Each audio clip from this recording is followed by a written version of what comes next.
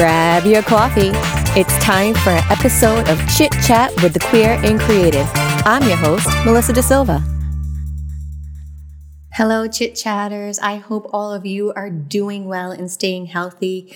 I hope that you are getting the opportunity to stay warm and be able to watch your favorite Netflix show. I recently watched the show Ratched. And now, if you haven't seen it, it's about a nurse that works in a psychiatric hospital. It's the backstory of the nurse that was a character in the movie One Flew Over the Cuckoo's Nest. Great movie. It has young Jack Nicholson and Danny DeVito. I highly suggest that you watch it. Now, in the series, Ratched, it's a dark series that touches on some of the barbaric ways that mental health and homosexuality were addressed back in the early days.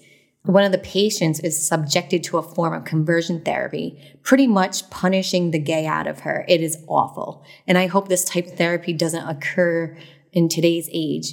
But unfortunately, other forms of conversion therapy do still occur today. Research has shown that this therapy doesn't work and can actually cause harm rather than be helpful. More than half the states in the U.S. have not outlawed this form of therapy. And it's extremely disappointing, especially as a therapist, because that is not what therapy is.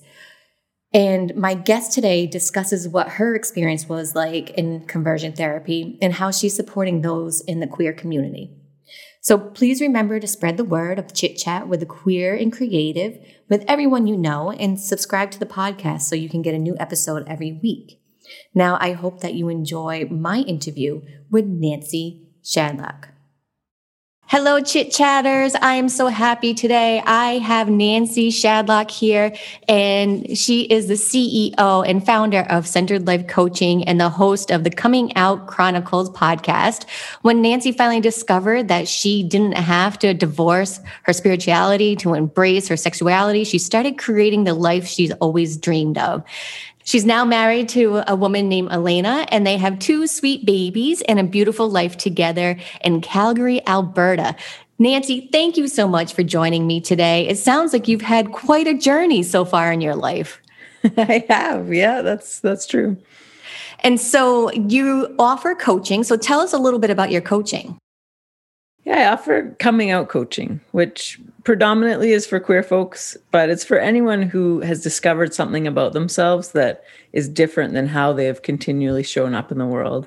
And they need help and empowerment to come out in an empowered way rather than just, there's this thing about me that you should know. But this is what's true about me. And I want you to know what's more true about who I am. And here I am. So what would you say besides, say, sexual orientation is something else that somebody might want to come out on? A lot of changes in spirituality, like if they were raised conservative Christian, say, and then realized, oh, there's like so much more to spirituality. It's more expansive than I realized. How do I share that with my parents and other people that I have known for most of my life? Interesting. And so tell me a little bit about your journey with the spirituality and not having to divorce it. Yeah, so I grew up fairly Christian, conservative Christian. My parents were missionaries. I grew up in Kenya for part of my life. And so I really was deep in that mindset of, you know, especially sexuality. You can't be deviant. You must marry a man and do all the right things. And so I worked really hard to do all the right things, and it wasn't enough. It wasn't genuinely me. And so even after going through conversion therapy and really working hard to try and figure out how can I just pray this away and will it away, all these different things, recognizing like, this is who I am. And I want to be free to love who I want to love and who I'm attracted to. And I've had to let go of a lot of the dogma, but I would say that I'm still a very deeply spiritual person. My spirituality has just expanded now to include all kinds of ways that the divine is connecting with us in our lives.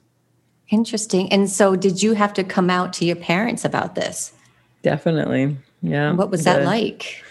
So I used my haircut as an excuse. Okay. Around the time that I got honest with myself and came out to myself, I was like, I got to do something that, well, I realized that I lived my life a lot worried about what other people think. And I'd wanted to have a cool asymmetrical haircut for a long time, but I was like, oh, people will think I'm a lesbian if I do that. And then realizing like, I'm not afraid of that anymore. Well, I'm still scared about it, but I'm not going to let people's opinions dictate it.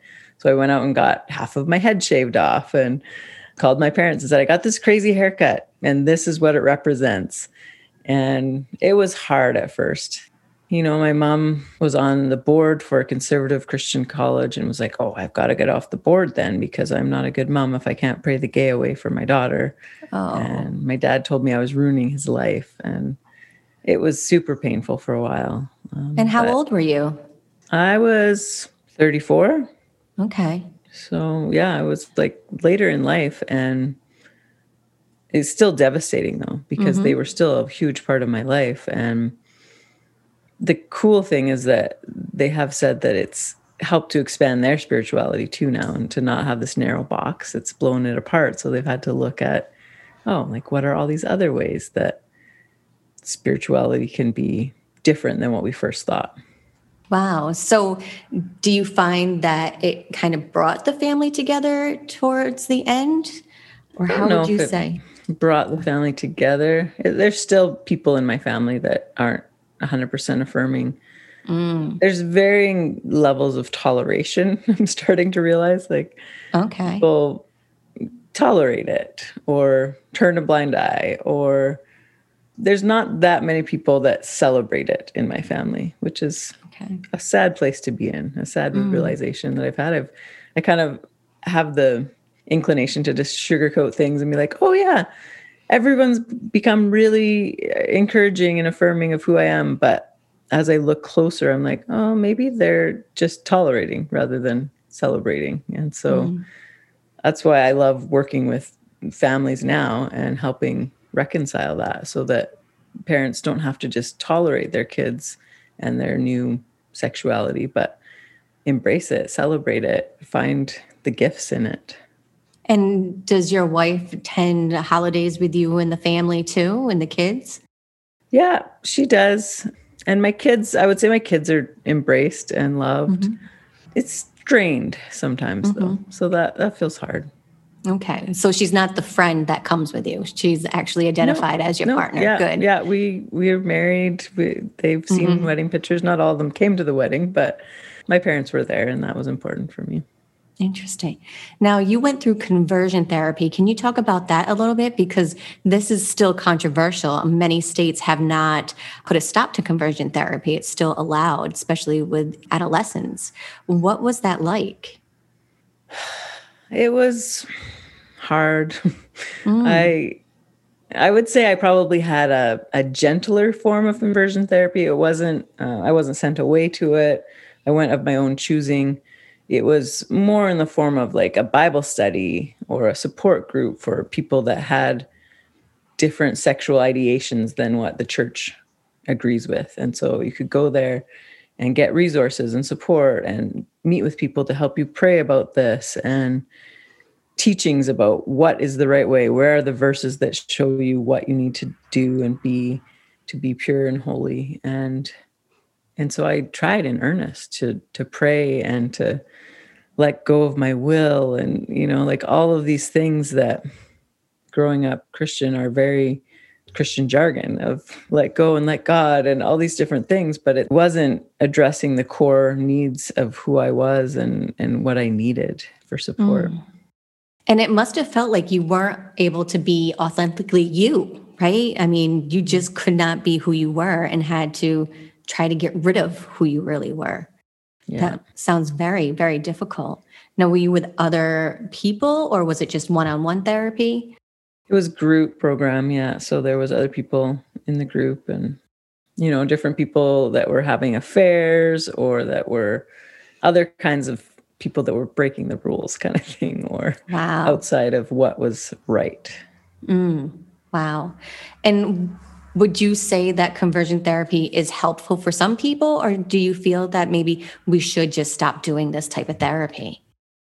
I don't think it's helpful for anyone, no. I think it just creates pain and hurt and self-loathing that is not helpful for anyone. And as a therapist, that's the last thing you want to provide for your clients. I mean, that's just the complete opposite, completely unethical. Just, and my heart breaks for, anybody that's had to go through that type of therapy. It's really, really tough. And I'm glad that you were able to identify who you really were and embrace that. And now you're coaching other people to do that. And then you also have the podcast too. Tell us a little bit about that. Yeah, so I started the Coming Out Chronicles as a way to share people's stories of coming out. And I think that whenever we can get into someone else's shoes via a story, it's so powerful for empathy building, but also understanding and being able to see that we all go through things that are coming out stories.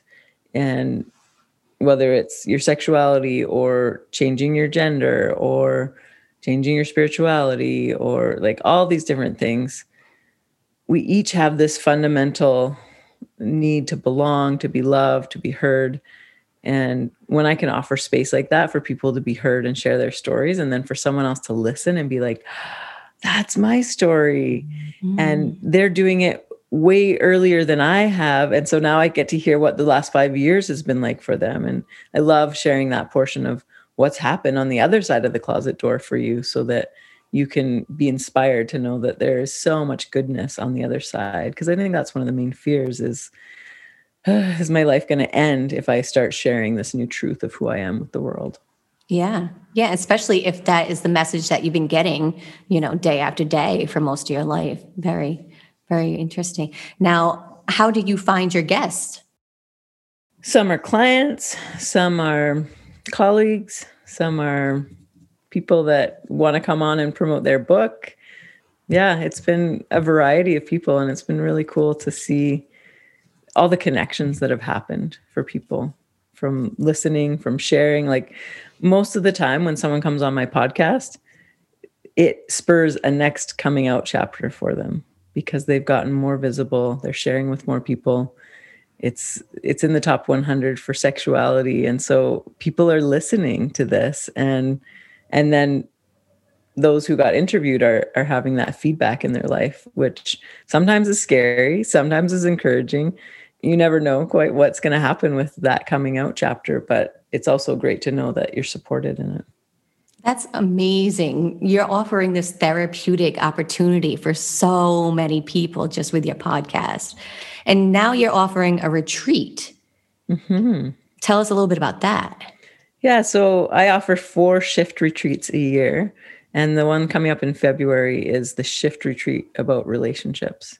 And so it's a space to come and get a shift in whatever relationship feels really stuck, whether that's with your parents, if you've just come out, or with your partner, or with your kid, or with yourself. Like, there's people that have just come out and aren't sure how to reconcile that within themselves. And so being able to get clear on what is your core wounding, what has been your habitual pattern in relationships, and then how can we see the way forward into health and beauty and connection. Now, is this in person or is it virtual? It's all virtual, so people can join from anywhere. Okay. And where can they find more information? Yeah, it's happening on February 18th to 20th online on Zoom. And they can sign up and get more info at centered.ca/retreats. Or you can look me up in my DMs or whatever and connect. And we'll put it in the show notes too. Awesome. So where do you think we'll find you in 5 years? In 5 years, I will still be offering retreats. They are the joy of my heart. And I love being able to offer that kind of support to people. I'll be doing one-on-one retreats where people come for an immersive experience. And then I'll be doing larger group ones. I will have beautiful family that's grown. I think even from the 2 that we have, my wife and I were pregnant at the same time. And oh, wow. That's great. we are also looking at, adoption or fostering or other options too, to grow our family because we have a lot of love to give and we are excited about offering that in the world. That's beautiful. Well, thank you so much, Nancy, for sharing your journey with us and your story. And I'm hoping that this is going to be so inspiring to everybody that listens to this podcast too. And hopefully they hop over and listen to yours, because it sounds like it's a great opportunity to listen to other people's stories. Yeah. Thank you so much for having me. It was fun to be here with you. Thank you. And we'll talk to you soon. So I want to thank Nancy again for sharing her story with us. And all of you, make sure you follow Nancy on all her social media. And if you haven't done so already, follow me on social media. You can find me on Instagram at realmelissadesilva.com, or you can join our private Facebook group, and that is Chit Chat with the Queer and Creative Podcast. All right, until next time, keep being amazing, keep loving each other. Bye-bye. Mwah.